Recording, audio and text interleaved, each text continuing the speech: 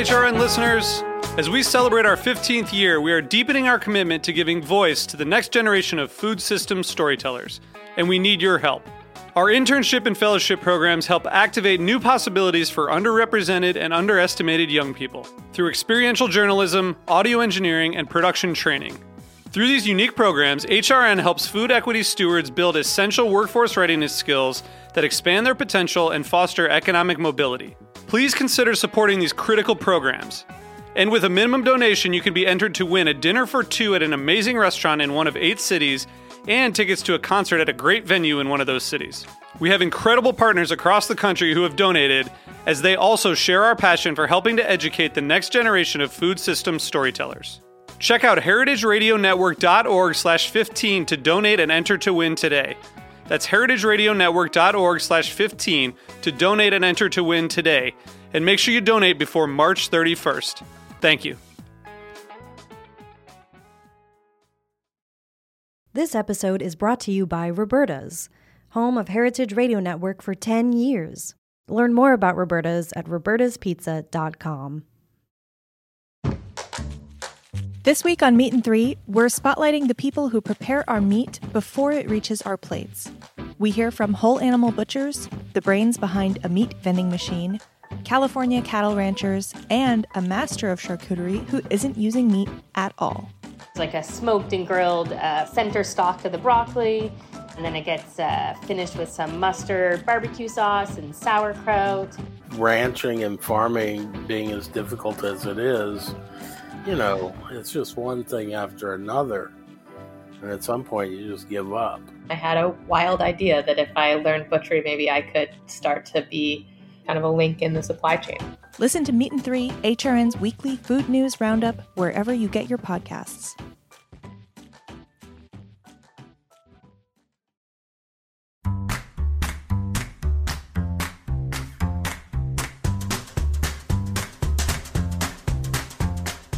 I'm Allison Kane, and welcome to In the Sauce, a podcast about building consumer brands from the ground up. I love doing this show because I get to interview everyone from production gurus to marketing and social media mavens, anyone who can guide me on this crazy journey. This is the story of building Haven's Kitchen sauces, but it's also the story of every growing brand because we're all in the sauce. Today, I'm speaking with Jen Ross and Christina Ross Blankfein, co-founders of Swoon, zero sugar cocktail mixers and syrups, and now ready-to-drink sugar-free lemonades. Swoon's mixers are available in 35 stores. Oh, that would be great. I'm going to start again. And I pronounced everyone's name right. Yes. Honestly, shockingly. Okay. My name is like a landmine of issues. So I was sitting there going like, wow. I've had I also truly don't care. Other landmines. Okay. Today, I'm speaking with Jen Ross and Christina Ross Blankfein, co-founders of Swoon, zero sugar cocktail mixers and syrups, and now ready-to-drink sugar-free lemonades. Swoon's mixers are available in 3,500 stores across the United States, including Wegmans, Meijer, The Fresh Market, and select Whole Foods. And the new lemonades are currently available in various New York specialty stores, online, and it's growing every day. So hi, ladies. Welcome. Thank you. Thank you. Okay, so I've been told that when I have 2 guests, it's good to sort of address questions to you guys individually so that you know who I'm hoping to answer. If I ask the wrong person the wrong question, just say, I'm handing it over to her. But I feel like I'm so used to being in a room with everyone that I can kind of make eye contact, but obviously there's no eye contact happening. So I guess, Jen, I'll start with you. How did you guys meet? Where did Swoon come from? Tell me the background story a little bit. Yeah. So we met at a bar, which really makes a lot of sense. Perfect. Given that we started as a cocktail mixer company, but we actually had a mutual friend who actually went to Spence. I went to Spence. And oh my gosh. Yes. And so one of my best friends who then went to college with Christina. So yes, all full circle here, but we had met at a bar, reconnected at business school. We were seated next to each other and honestly just became kind of fast friends. It wasn't a business relationship. It was us truly just being friends. And, we started what was then called Be Mixed because we were sick of drinking vodka sodas and wanted a drink that didn't have a ton of sugar or calories. I'm also type 1 diabetic. So, it goes really way beyond that. I was diagnosed, when I was 6 years old and feel like I grew up, not being able to have the apple juice on play dates, the cake at birthday parties, kind of all of the, the gummies in the lunchbox, all of those things. And always felt this oh my God, feeling like you're missing out and wanting to be part of things, and food and drinks, really bring people together. And so it really was a personal need that, I was ordering a drink and putting in 5 limes and still being this just isn't great. This is not what I want to be celebrating with. And so that it really started something that Christina and I wanted for ourselves, and realizing that there really wasn't anything on the market that didn't have sugar, that it was sort of the height of the craft cocktail movement. But all of those had full of sugar. And so for us, it wasn't just type 1 diabetics. It was 2/3 of adult Americans are pre-diabetic. Right. And so we really wanted something that would go beyond just something that we wanted, but kind of could give everyone that celebratory feeling without feeling like they had to compromise, and just make better health choices. So you guys were in business school together when you met and at the bar and became friends, or you met in college and then ended up at business school together? Or did you not? No. So we met at a bar. We met at a bar after college, and then we went to business school together. Oh, that's great. We started all this. So together, got it. Together. And did you go to business school thinking that you were you both kind of at business school thinking you were going to be entrepreneurs, or did you have other plans in mind? So I went in this, Jen, thinking I always knew I wanted to do something entrepreneurial. Both Christina and I started our careers after college at banks. And while it was definitely a great learning experience and really learning the fundamentals, I think we both wanted something more entrepreneurial, more startup-y. I didn't go into business school saying, I'm going to start something. This is what I want to do, but kind of just knowing that at some point in my life, I would like to start something. And Christina, I'm gathering, since Jen and I went to the same elementary school, she's a New Yorker. Yes, I am not. Where did you grow up, and did you plan on, what was your plan? Why business school for you? Yeah, so I grew up in Florida and in Boston. And when I went to business school, I actually went to law school and business school together. I was fortunate enough to do a JD longer stint in the graduate school program. And I really went in with this mindset of, I had previously been doing microfinance at Citi, which was a for-profit mindset around microfinance of how do you really include social businesses and have social impact into something that has a bottom line that suits a large bank's global bank's P&L. And so from doing that, one of the things that I was really interested in was sort of the intersection of policy and business. And so that's where the law school and business school together came in around sort of structures and rethinking structures to make a better world. So I can't say that I went in quite as entrepreneurially focused as Jen did. But definitely one of the benefits of a longer stint in grad school is you have time to think and time to try things. I thought you were going to say, and time to drink. I thought you were going to be like, fortunately, in grad school, you get to drink a lot of alcohol. And so this idea just kind of naturally came. I don't think you realize quite how dorky I am. Well, no, but I mean, I kind of gathered from getting 2 degrees at the same time. Not dorky. Let's call it intellectually curious. Sure. Okay, that's nice of you, but I know where my true stripes are. But I guess it sort of did lead us in a way, because where we really came down on starting this was from this really higher sense and mission around how do we take sugar out of society, and how do we look at our food system and think, gosh, sugar really is delicious. I will start by saying that it is a totally feel good. It is completely aligned with all celebratory moments for a reason. There's sort of, we're trained to have this happiness around it. But it also is really just not healthy for you. And no matter how you look at different health trends, different diet trends, certainly, no one ever has the advice that says have more sugar. But in 2015, that was a little bit ahead of its time. You're 100% right, Allie. And again, it sounds sort of, all of a heart mission, but it really was. And obviously Jen's personal story kind of leads us there naturally, but it just felt to us, we want to take sugar out of our society. Where do we start? And frankly, the mixers and the drink side of thing, in a way, was because it was this kind of forgotten category, this place where we were in 2015. You're right that vilifying sugar was ahead of its time. However, the whole grocery store, all of our food choices had really started to slide healthy, right? This was when everybody was a foodie, where Whole Foods was no longer the only place that you were finding these cutting edge trends of healthier foods, but really good food became synonymous as healthy food. And farm to table and sort of all the slow food movement had already happened.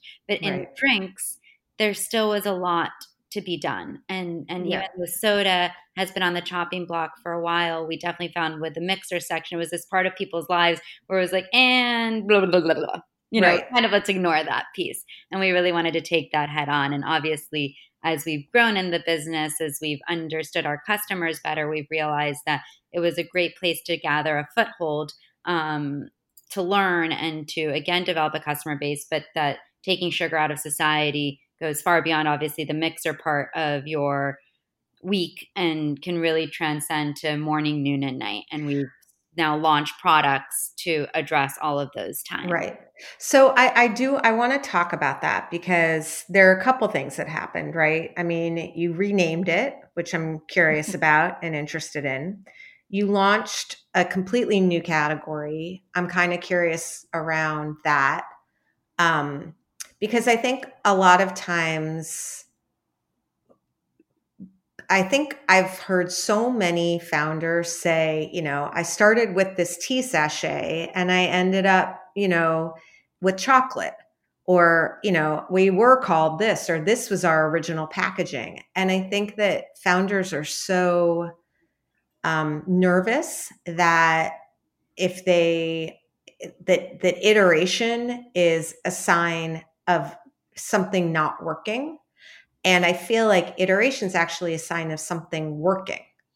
And just figuring out who your consumer is and what they want and how they want it sort of sold to them. So I think you might be my first guest on that renamed. And I'm kind of curious about that process for you and sort of the thinking behind it. So who wants to take that one? Yeah, this is Jen. I mean, well, okay.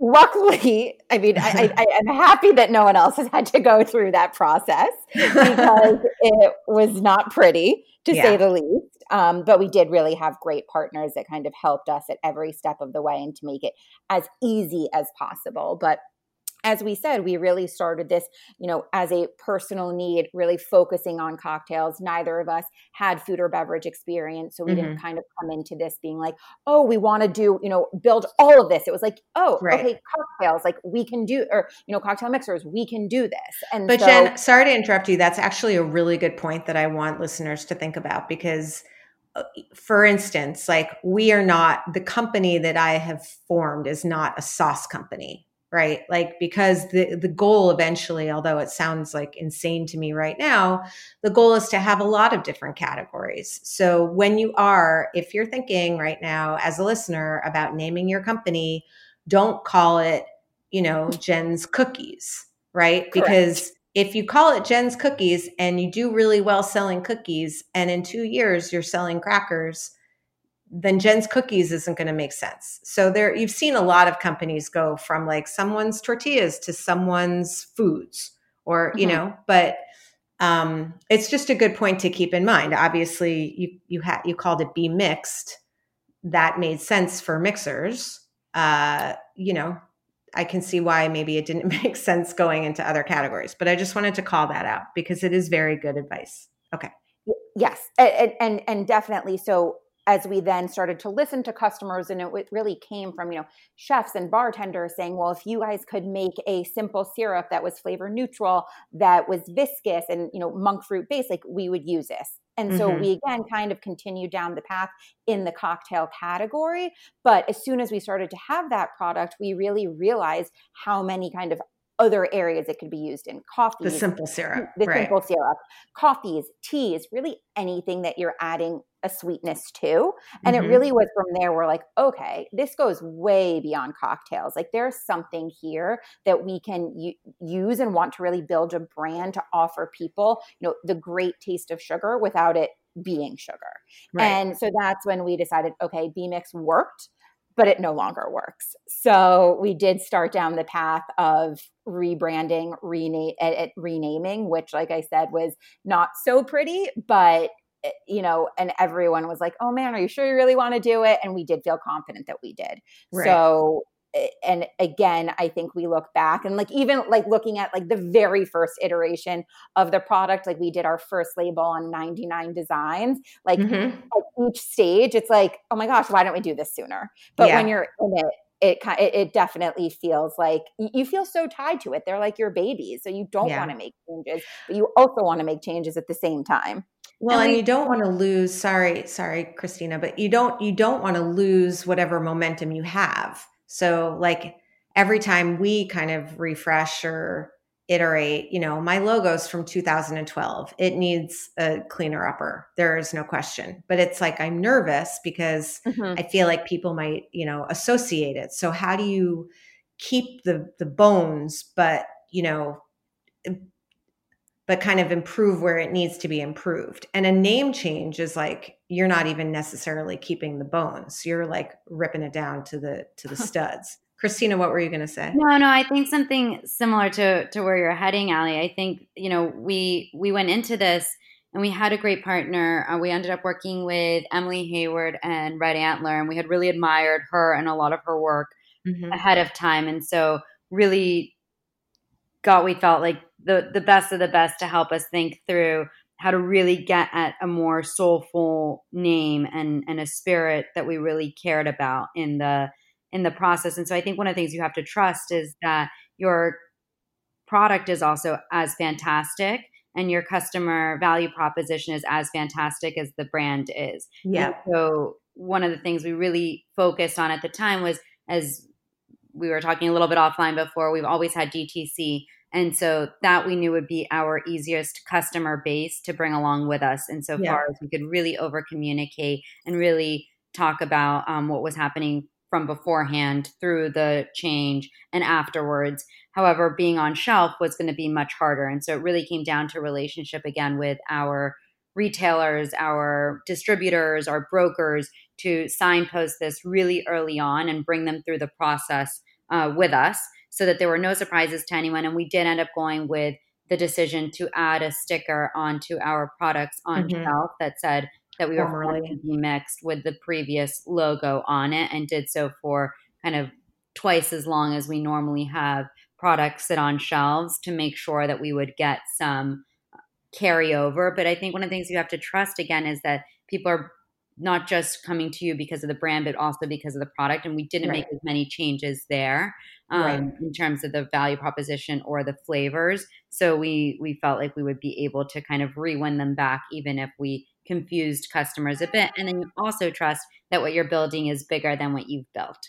And so I think that's sort of the key that goes back to where you were at before of is iteration failure or is iteration a sign of success? And I think, again, you have to trust that it, regardless of where you end up net out on that, is that you're going through this change because you see the future will be bigger with this change than not making the change. And so we definitely had that moment where we looked at our team, kind of held hands and jumped off a cliff, and you take a deep breath and you just commit to making it work afterwards, knowing that there will be very bumpy patches. Yeah, that's great. I just was taking voracious notes as you were writing, and I have a lot of things I want to break down because I think this is actually going to be really, really helpful for people. I want to take a break, and then when we come back, we can just like talk straight for the next, because now I'm like, when do I need to take a break? So we're going to take a quick break, and then we're going to come back and we're going to just talk about all of it. So we'll be right back.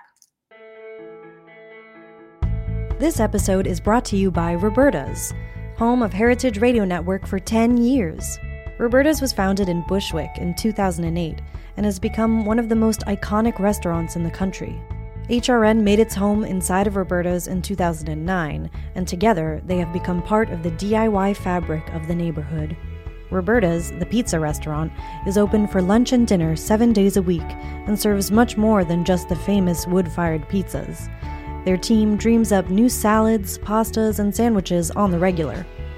Roberta's Tiki Bar is alive and well in the back garden, serving up frozen drinks in the summer and hot toddies in the winter. Stop by the bakery and takeout spot next door for fresh breads, sticky buns, and pizzas to go. And of course, there's the 2 Michelin-starred Blanca tucked away in the garden for truly daring diners. But Roberta's also extends beyond Bushwick, with multiple locations in New York City and now in Los Angeles.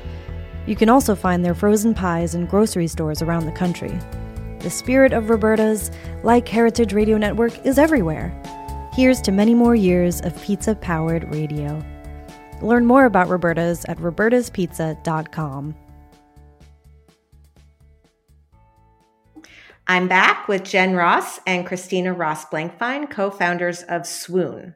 Okay, so before the break, we were talking about, you know, Christina, you said that you guys have always had a direct-to-consumer channel, which is the easiest, obviously, and the cleanest, and you own your consumer that way, and you can communicate directly with her and explain exactly what you're doing and why.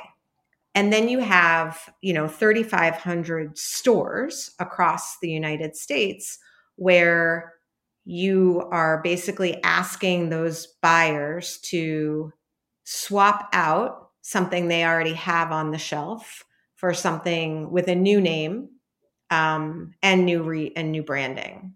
I guess one of my questions is, and you said you gave them a lot of time, which clearly is important, because my guess is, do they need to sell through what's on the shelf? Like, how do they do the timing on their part? Were there any specific conversations you had where they told you how challenging it would be for them that struck you? What were the bumps exactly, and what would you say smoothed the path with the retailers? Christina, I'll let you take this since you started it. Of course. So relationships, as much as I know that people think about the real estate, location. I think we feel like in business, it's relationships. So It really was over communicating. It was really bringing, again, our buyers, our distributors, our brokers along the process with us.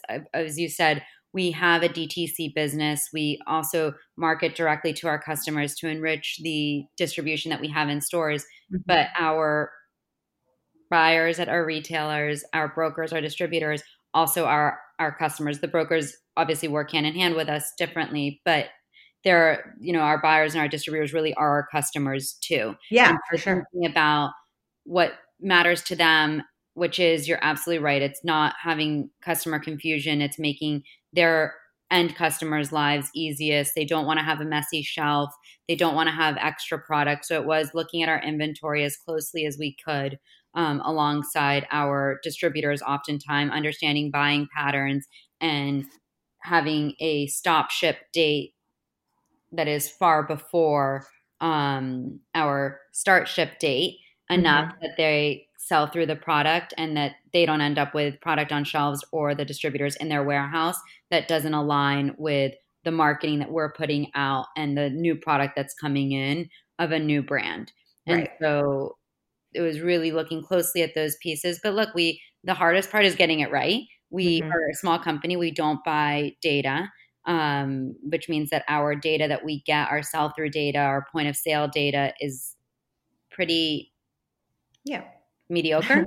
Yeah. Kind of guessing a lot of the times. And so it definitely was a process. It did end up having expenses against it and buying back of product and finding other ways to repurpose it. I'm not going to say it was totally seamless, but we did get very good advice again from our brokers, our distributors, and our retailers of how to make it as smooth as possible. And I can't emphasize enough the value in people people can't solve problems they don't know exist. And so just giving as much information, not trying to hide anything, being open about it, and also being okay with things not being perfect. I think one of the things that we also struggled with was you can't thread the needle perfectly. And so at some point to try to get the inventory cranked down to absolute zero across all the channels isn't going to happen. And so the time and effort to do that is misplaced, and it's worth instead to think through how to sell it through on, promotions and discounts ahead of the time, and be okay with a little bit of a gap on shelf for the retailers who preferred that, be okay with product next to each other that didn't have the same name for retailers who cared about that. And again, really try to understand where their values were and pain points were and work around that.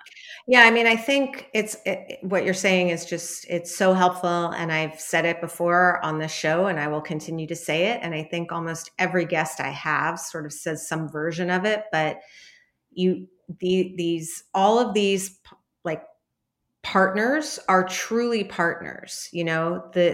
The retail buyer who's giving you slots on the shelf sees him or herself as a partner in your business. They have 10 slots to give. They're giving you 4 of them. That's a trusting relationship that they have. And I think that a lot of times, and especially in like the last couple of years with the sort of like entrepreneurship worship, kind of the founder as like the egomaniac thing, we've messed up a little bit, because no broker, no distributor, no retailer is perfect. But if we look at them as roadblocks to our consumer, we've already failed. If we look at them as partners in reaching a mutual consumer, then we at least are set up for good dialogue. That doesn't mean we're not going to always have issues, because we always are, because it's a really clunky business. But I think your point about relationships is key. And I think, sometimes, partly we kind of are annoyed that they don't call us back most of the time. And the other time we're kind of scared if there is a problem to tell them, because we think they're going to ding us. The truth is these guys see so much every day that like your rebrand is not the biggest problem for them, at all. Even, I mean, we had like a weird mispackaging kind of recall in like not bold letters. And similarly, our partners were incredible because we over communicated, and it was scary. Okay. So you guys not only rebranded what was already on the shelf, but you launched a totally new category. And you did that all kind of at the same time. Jen, is that accurate? Basically. We rebranded the mixers and relaunched on our website March 10th, which was basically right before the world fell off a cliff. Right. And so it was a really interesting time to be doing that, and to kind of, get it out there, work with these partners that were kind of being so overwhelmed. The grocery world was definitely one that was being pulled from all sides. So it's like, of course they have so many things on their plate. Like this isn't even just trying to get, slots, to get more facings. Like they're dealing with out of stock. Exactly. So it was a really interesting time there. And then it was, and the reason that we got to the lemonade was, again, really from customer feedback. It was us out there sampling the Swoon Simple syrup as a lemonade, of doing, water, lemon juice, and Swoon Simple syrup. And it was the customer saying like, why don't you guys bottle this? Why don't you can it? And so we're like, great idea. So it was a lot. Funny? I had Sylvie from Just Date Syrup on, and she kind of went in the reverse direction because she started off making like chutneys, and she was trying to get them. Do you know this? She was trying to get them to be less like sugar. And so she kind of extracted a date syrup, and people, when she was sampling, were like, why don't you just sell the syrup? She literally know that, but we know that brand, and they've done awesome things. Well, it's just kind of funny because you guys have basically gone like, which I just think is adorable. So this brings up a bunch of interesting things, right? Because it brings up the fact that you are out there sampling shouldn't just be, and obviously we're not doing so much of that now, but when we are back at doing it, like every founder should be sampling the hell out of their products, not just because they're trying to push it out, but because they're trying to collect as much research as they can. Like, you learn so much just by being out there talking to consumers. And in your case, you learned like there's a whole product that you could be doing that probably, I mean, I'm sure it was hard to figure out, but you already had the most important part. We definitely agree, Allie, and we look at this from even a onboarding perspective for our team, where everyone who joins the team actually, again, when this was a possibility, and we assume will be again, everyone on the team did a stint of doing demos in store. Yeah. And we think that there's no better way to get a really clear, crisp sense as to what the customer is thinking or saying, or just how they interact with the product, or what you end up. Of course, every time a new customer comes up, you say something a little bit refined based on the conversation you had previously. Right. And there's nothing quite like being in the field to understand the product and the customer interaction like a demo. And so we've actually routinized that as part of the onboarding process for our team because of everything that you're saying. And I also feel like I have to give a major shout out. I would be remiss not to.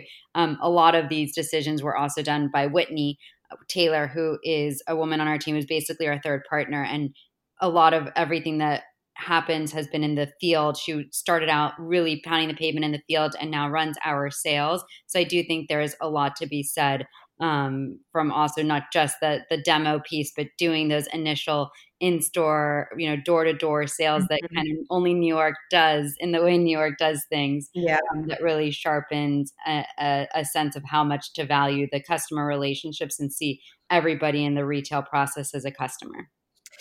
And so March 10th, you guys did, hi, this is us now. This is our new look. This is the thing. And then when did you launch the lemonade? We launched the lemonade in August. And so it was not so soon after. And it was one of those, like, kind of within those few months, it was like, should we do this? What's the world going to look like? We think it's one thing, a week later, it's something else. And so then we finally said, okay, we're going to do this. We know that this is a product that our customers want. We're super excited about this. Mm-hmm. And what is it going to, like, what does this launch look like? Definitely different than what we would have envisioned before, but we just wanted to kind of get it out there. And kind of exactly what you said. We used to do so many demos, so many samplings, and was like, okay, that doesn't exist anymore. So how do we get it to people? How do we get it in their homes in different and creative ways? So before we get it into people's homes, I'm kind of curious about, you guys have had a very sturdy supply chain. I mean, you're supplying, 4,000 stores, right? With your syrups and your mixers. And now you're going into ready to drink. Did you have to find new co-packers? Are you able to stay with the same distributors? Do you have the same buyers at the stores? Or are you basically starting sort of from scratch in terms of like supply chain, production, distribution, like the back half, the behind the curtain stuff? Yeah, It was a combination of both. I would say from a supply chain perspective, a lot of it is same suppliers, but some are new, given that it is new products. So had to kind of go out, vet those, find those. And then from a co-packing perspective, it is new because one, we were in glass bottles, and then we were going into a can. Yeah. So it wasn't like switching, into a different size bottle. It was a totally different, vehicle. So that was all different. The can world is completely different than the bottling world. So learning all of that, the capacity there, all of those things was new. Thankfully, it wasn't the first product we'd done. So we knew more questions to ask, more, kind of how to navigate around it. But that was definitely different. But I think having done it before, we were able to kind of build things, even if they were a little bit different, had a little bit more insight into going into it. And for sure. I mean, meeting a co-packer on day one versus like year 5, you're going to be a completely different, other side of the table, I would imagine. And how hard was it to get the formula right for you guys? Like, sampling lemonade is different than like, are you laughing because it was hard? Yes, no, well, it was hard, especially during quarantine. I think my family would laugh. Our fridge was just filled with samples. Yeah. And it was, if you think back to also some of these months, like we were not seeing anyone. So it was like kind of grabbing whoever was home and was with my family, having them taste everything. So it really was different than our typical kind of R&D process of getting there and having to do it in isolation, having to ship stuff, not do focus groups, things like that. So it was really, really different. And I'm literally just this morning, I opened my fridge and found like a sample like pushed way in the back from like but so it definitely looked very different than how it has. But you guys got it done. I mean, if you were still in the tasting process in quarantine and you launched August 1, like we finished all our R&D on our 2021 flavor, like 2 weeks ago. So, I mean, maybe it's just like it's a co-packer needs time thing, but you guys got it done pretty quickly. If you were still tasting and you launched in August. Yes, no, we definitely did. It was some of these like last minute tweaks, the kind of last like hurdle that honestly ended up just taking a little bit longer because of everything that I'm just saying. Right. But makes sense. Yeah. And then so that's supply chain stuff. In terms of like the brokers that you mentioned and the distribution that you mentioned, like I'm imagining it's a different buyer at every store than the mixer buyer. I don't really know where.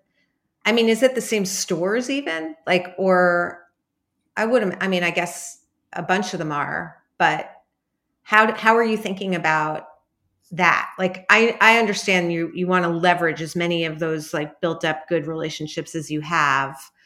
Are they all leverageable? I guess is the question. Christina, maybe you can take a stab at that since you're the relationship person. No, it just happens that I've been more on sales. That's why these questions come back to me. Not that you're not, Jen. I'm sure you're a relationship person too. So no, you're right. It definitely doesn't always sit with the same buyer. And so we have worked with our buyers, going back to, and then look, they're friends oftentimes to hand over to the other buyer.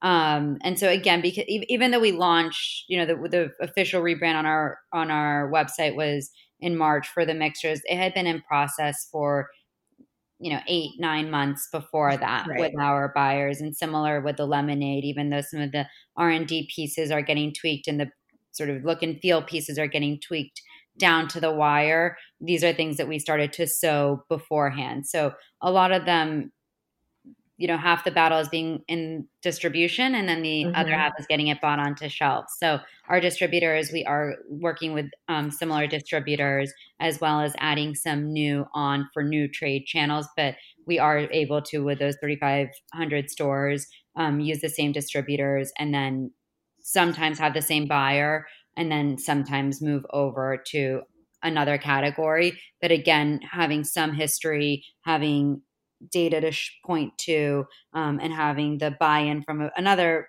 colleague Right. definitely smooths out Helps. that process. Absolutely. And let's talk a little bit. People everywhere. Yeah. Let's talk a little bit about this, because I was talking with someone earlier, and we were talking about how COVID, if you are, Kraft mac and cheese, you're good to go, right? If you are a fairly new product, but you are on the shelves, kind of like us in a lot of places, you're okay, but you definitely need to do something to make sure that you're going into people's digital carts, which, so Wegmans, for example, foot traffic is way down in a lot of grocery stores and in Wegmans, like others. And so how do you leverage Instacart, for example? Like, where are those shoppers buying their food, and how are they buying their food? So if foot traffic is down and I'm at home shopping at Wegmans online, I'm not discovering a new drink or a new sauce, unless it's being called to my attention somehow.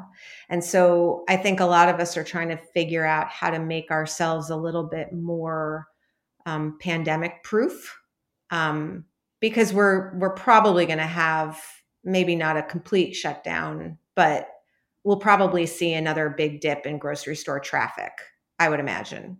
And so for you guys,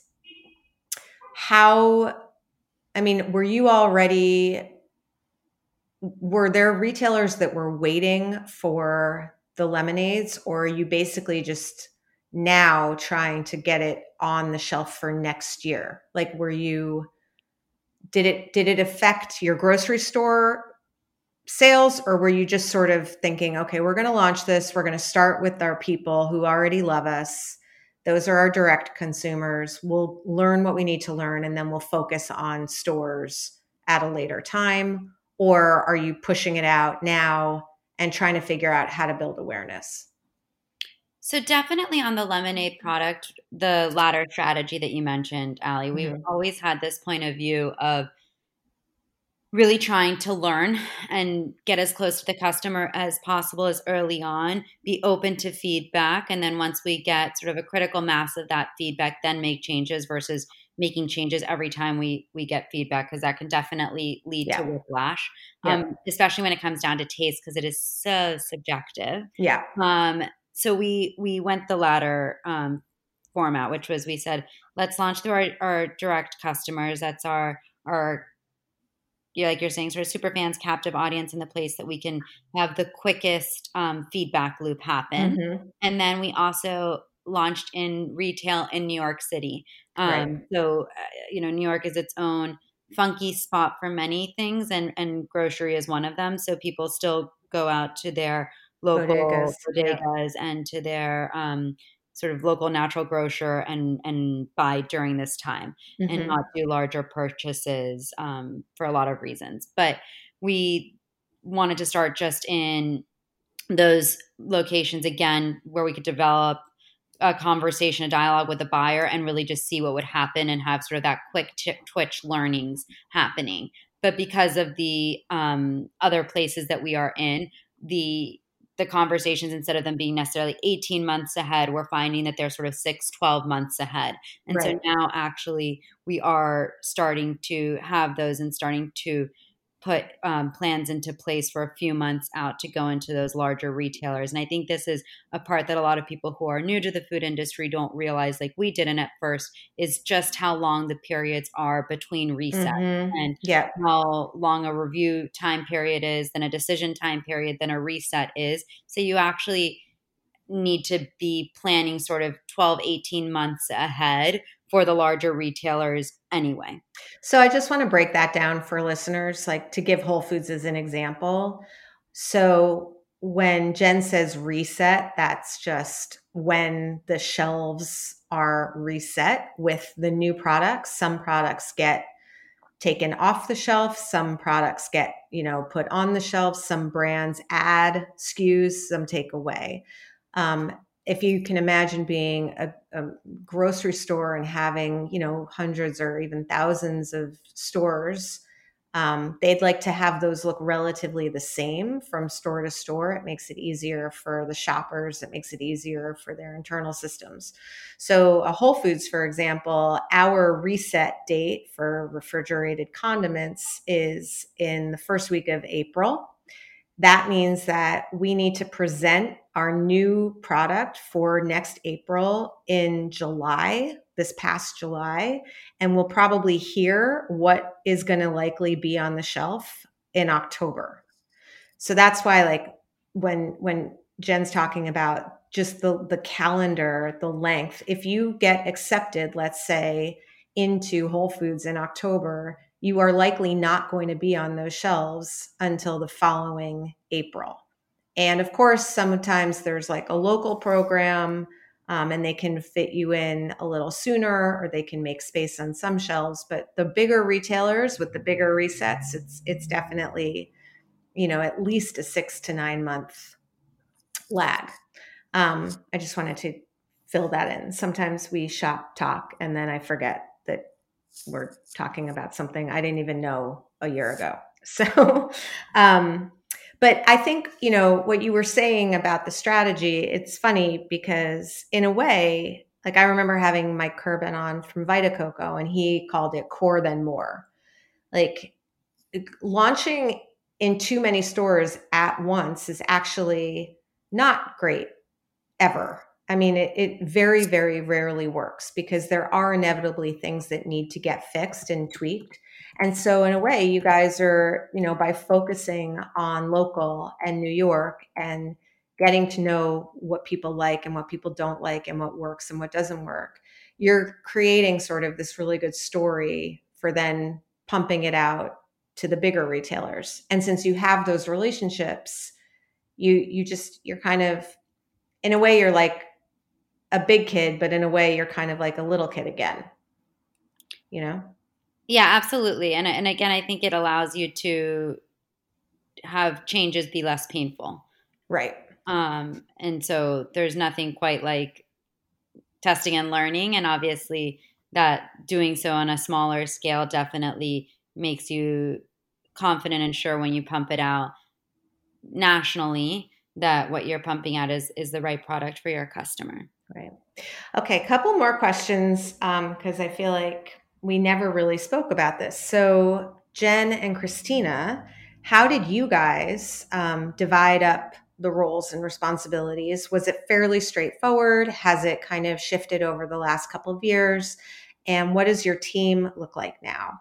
Jen, you want to take that one? Yeah, no, and I think it's funny. A lot of people say like, don't, start a company with a friend. But for us, it really has been one of the best things. Well, I thought you guys were related, but there's that too. But Ross and Christina is one S. Well, we definitely feel that way now. Right. Well, you are now. Basically, you're married, if not sisters. Yeah, yeah, definitely more than family. So there's that. But I would say it's one of those things. You think the great thing about Christina and I is we don't necessarily always agree on smaller decisions or how to come up to a certain thing or kind of exactly what to do, but we have such trust and agree on kind of the longer term and where we want to go. So ultimately that means that we're going to kind of come to a better decision and kind of a better outcome because we really kind of do have to like hash it out, if you will. Yeah. No, I think that's great. And so from there, we did divide the roles. But again, like our team is small. We're still small. Our team is small. It's not everyone kind of takes part in a lot of different things. And especially Christine and I, like we are constantly talking about stuff. We're texting, like 1, 2 a.m. about all different things. But, from at the core, I do more of the finance operations. Christina does more of the sales and marketing. And it's definitely one of those things kind of as you get bigger, when it's small, everyone is doing everything. Right. But then kind of at each step, as you grow, people can get a little bit more specialized and focused in what they're doing. Yeah. It's something that I think a lot about. I think part of the reason why we've done as a team, as well as we have in COVID, is because we're still small enough that, we're on a morning Zoom with each other every day. And the ops folks are explaining to the marketing team, like, why we can't just change, an oil in the next run. And the marketing guys are explaining like why it's important to spend, on Kroger digital ads or whatever it is. And while everyone doesn't necessarily do everything, we all still kind of understand everything that everyone else is doing. And it makes me a little nervous, like, I don't know, wise people say, build the company you want to be in 6 months. I'm nervous to change that dynamic. Because I want everyone to still be super connected, but the bigger you get, the harder that is. So I guess my question for you guys is, how are you keeping your team, super connected to each other? And what do you think the next steps are? I mean, are you going to have the same sales team doing the mixers as you are the ready to drink? How are you thinking about growing the team, I guess? Christina, maybe take that one. Sure. Yes, is the shortest answer to all of those questions. We are thinking of growing the team. We're thinking of growing the sales team. And we're thinking of growing the sales team. We really do think right now from a portfolio approach. And I think some of that is because we have such a talent right now helming sales, as well as such wonderful sales team members, where everyone's just been flexible and been willing to figure it out. Mm-hmm. And we've definitely hired most successfully for grit and sharpness versus experience so far. Right. And I've colored in the experience with advisors and at different times kind of outsourced consultants.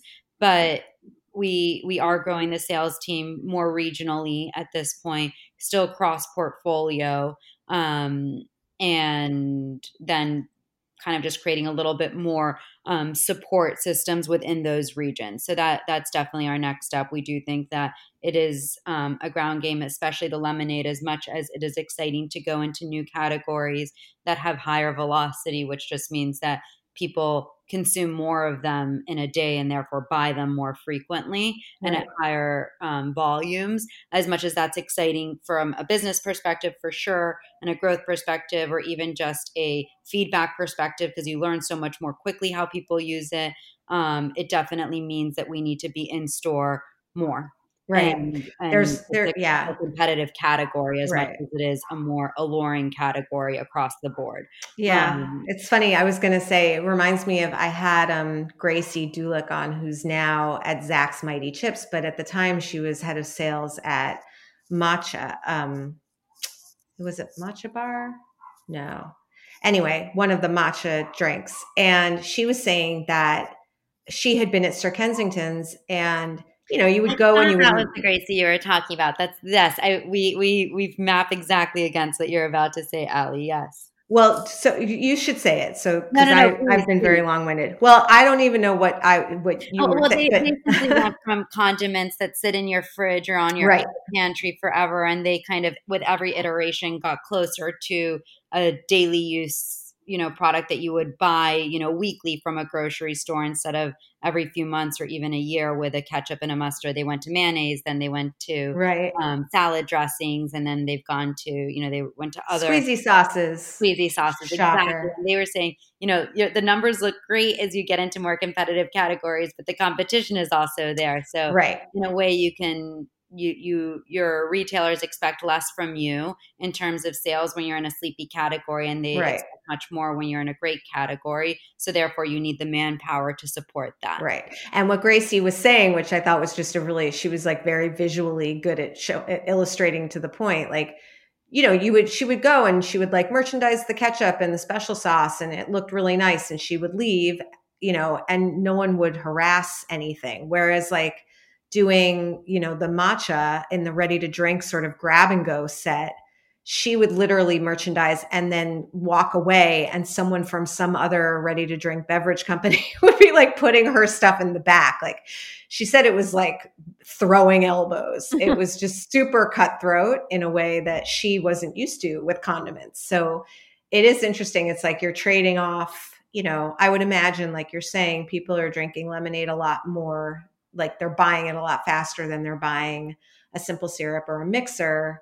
But then you've got to be spending against like all of the other people that are kind of competing with you in that category. And I guess the expectation is much higher because you've got to perform,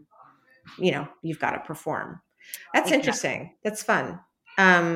So you have mentioned in a couple of interviews, and then you said something really interesting that I think is really smart. Your core team you hire for grit and for, figure it outness. But you bring in mentors and advisors and consultants. And I think that's a really good way to build, especially early, because if you hired any of those sort of super experienced people, first of all, that would be your entire budget probably. And B, they don't want to be boots on the ground. So you need kind of like a team of people who are just willing to get it done, but you need sort of strategy and leadership advice from people who have already done it. So talk to me a little bit about the mentors and the advisors and the consultants and any takeaways you have, or any good words of wisdom you've gotten. Yeah. So, I think one of the things with that is that both Christina and I really have never been afraid to ask questions and say what we don't know. So, and coming into this without having had food or beverage experience, we knew nothing. Right. So we kind of went, like we went and we're like, please tell us everything. And we didn't want to be shy or, of course you're talking to people and then you're like, wait, what does that even mean? So from the beginning, we kind of just went and said, you know what, we're going to ask all the questions. We're not going to be shy about it. We're not going to hold back. And people have been so nice and willing to help us. Yeah. And I think that's just been, one of the things from the beginning. I don't know if it was surprising, but it's a nice industry. I find it to be, I don't know. I say this a lot too. I feel like, you can call anyone in this industry and if they can spare the 20 minutes, they'll help you out for sure. Right. Exactly. Yeah. And it's funny. It's like, and I think the other thing to also think about is like, there are so many different stages. It's like the first starting out, like developing the product is one thing, getting it into your first 10 stores, then a first 100, then 1,000. And it's so specific kind of what you need to do at each of those stages. So it's also about being thoughtful of kind of like, who do you want to talk to help at that stage? Don't call Obama for your senior year class rep contest. Right. Exactly. And so, and then also really thinking like kind of what are the different areas, whether it be R&D, sales, operations, like who are sort of the best and the people to learn from there. And then also ask those people to introduce you to others. So I think actually one of the great examples is a friend of yours, Zoe Feldman. Oh, yeah. Yes. Giovanni. Yes. And so Zoe has been such a great mentor to us. And then she actually introduced us to someone that has helped Corinne Rotam, who is at Pepsi, who really helped on the R&D. And it's like, we now all just have such a great relationship. Then Corinne's introduced us to other people. And so really it's been about kind of looking for who's kind of the best at in these specific things. Not everyone's going to have an answer to everything. Right. And we also know we don't have the answers. So being very open to listening, to hearing others, but also feel, we also have an idea of kind of what we want to do. Right. That makes sense. Yeah. So it's really the balance of kind of like what's tried and true and how do we want to do things a little bit differently. Yeah. Okay. Last question, ladies. Christina, we're going to start with you. Best advice or what you wish you knew or what you wish someone would have told you in 2015?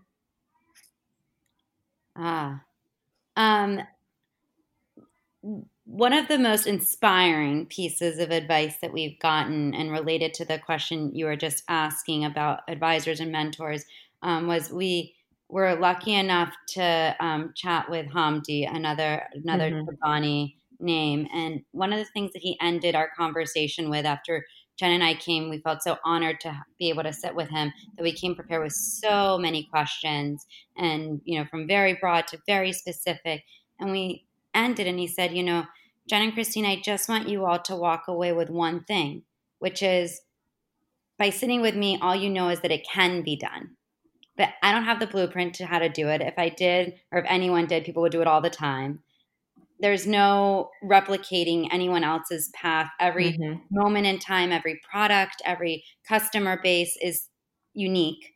And so all you know is it can be done. And so I think that was so inspiring to us, because sometimes we focus so much on making sure we don't make missteps or learning as much as possible about what we don't know, and short-circuiting some of the mistakes we could make by having wonderful advice, which definitely helps. But there is something to what Hamdi was saying, and probably goes back to why we've had such success in hiring the way we have, which is you also just need to kind of give it a shot and go for it and try it out on your own. And so sometimes having team members who maybe haven't seen the tape formula 5 different times actually can be a real asset, because everyone is just as passionate and is going to just push in directions that they don't know any better than to push into, just like we have. And that's sort of where there can be a lot of generative power. So I guess the best advice is there's no blueprint.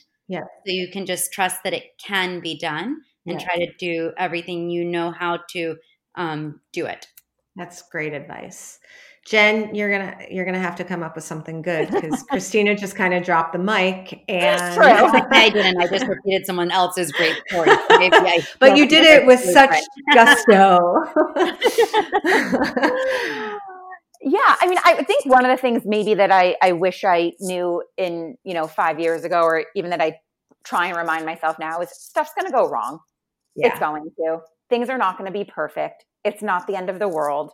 Like, I still remember, and sometimes still do feel like, oh my gosh, how are we going to deal with this? What's going to happen? And it really feels like the end of the world. And then it's like, you go on, you figure it out, then you have the next problem, and you're like, wait, that was so not a big deal. Why was I even sweating that? Yeah. So I think that is a reminder, because I think sometimes when you're so in it, problems or things that come up can really feel kind of like the end all be all. And that's not true. You just have to kind of power through. You'll figure it out. As Christina said, there's no like right way to do things. Mistakes happen, and you learn from them. You learn from them. Yeah. Yeah. That's awesome. All right, ladies. Thank you so much for coming on the show. Everyone go to, is it just Drink Swoon? Taste Swoon. TasteSwoon.com and Taste Swoon. And start looking for the lemonades at stores near you. If you're New Yorkers, go buy them and bump up the velocities. Please. And Jess, thank you so much for engineering as always. And I hope I didn't go too much over, but they're used to me by now. And all of you listeners, thank you for listening. Thanks for all of your really good questions. I've actually gotten to DM and talk with a couple of you in the last couple of weeks, which has been really, really fun, just getting to be a part of your journeys as you, figure your products and your markets out. So thank you for including me in that. And I'll be back next week with another episode of In the Sauce. In the Sauce is powered by Simplecast. Thanks for listening to Heritage Radio Network, food radio supported by you. For our freshest content, subscribe to our newsletter. Enter your email at the bottom of our website, heritageradionetwork.org. Connect with us on Instagram and Twitter at @heritage_radio. You can also find us at facebook.com/Heritage Radio Network. Heritage Radio Network is a nonprofit organization driving conversations to make the world a better, fairer, more delicious place. And we couldn't do it without support from listeners like you. Want to be a part of the food world's most innovative community? Subscribe to the shows you like, tell your friends, and please join the HRN family by becoming a member. Just click on the beating heart at the top right of our homepage. Thanks for listening.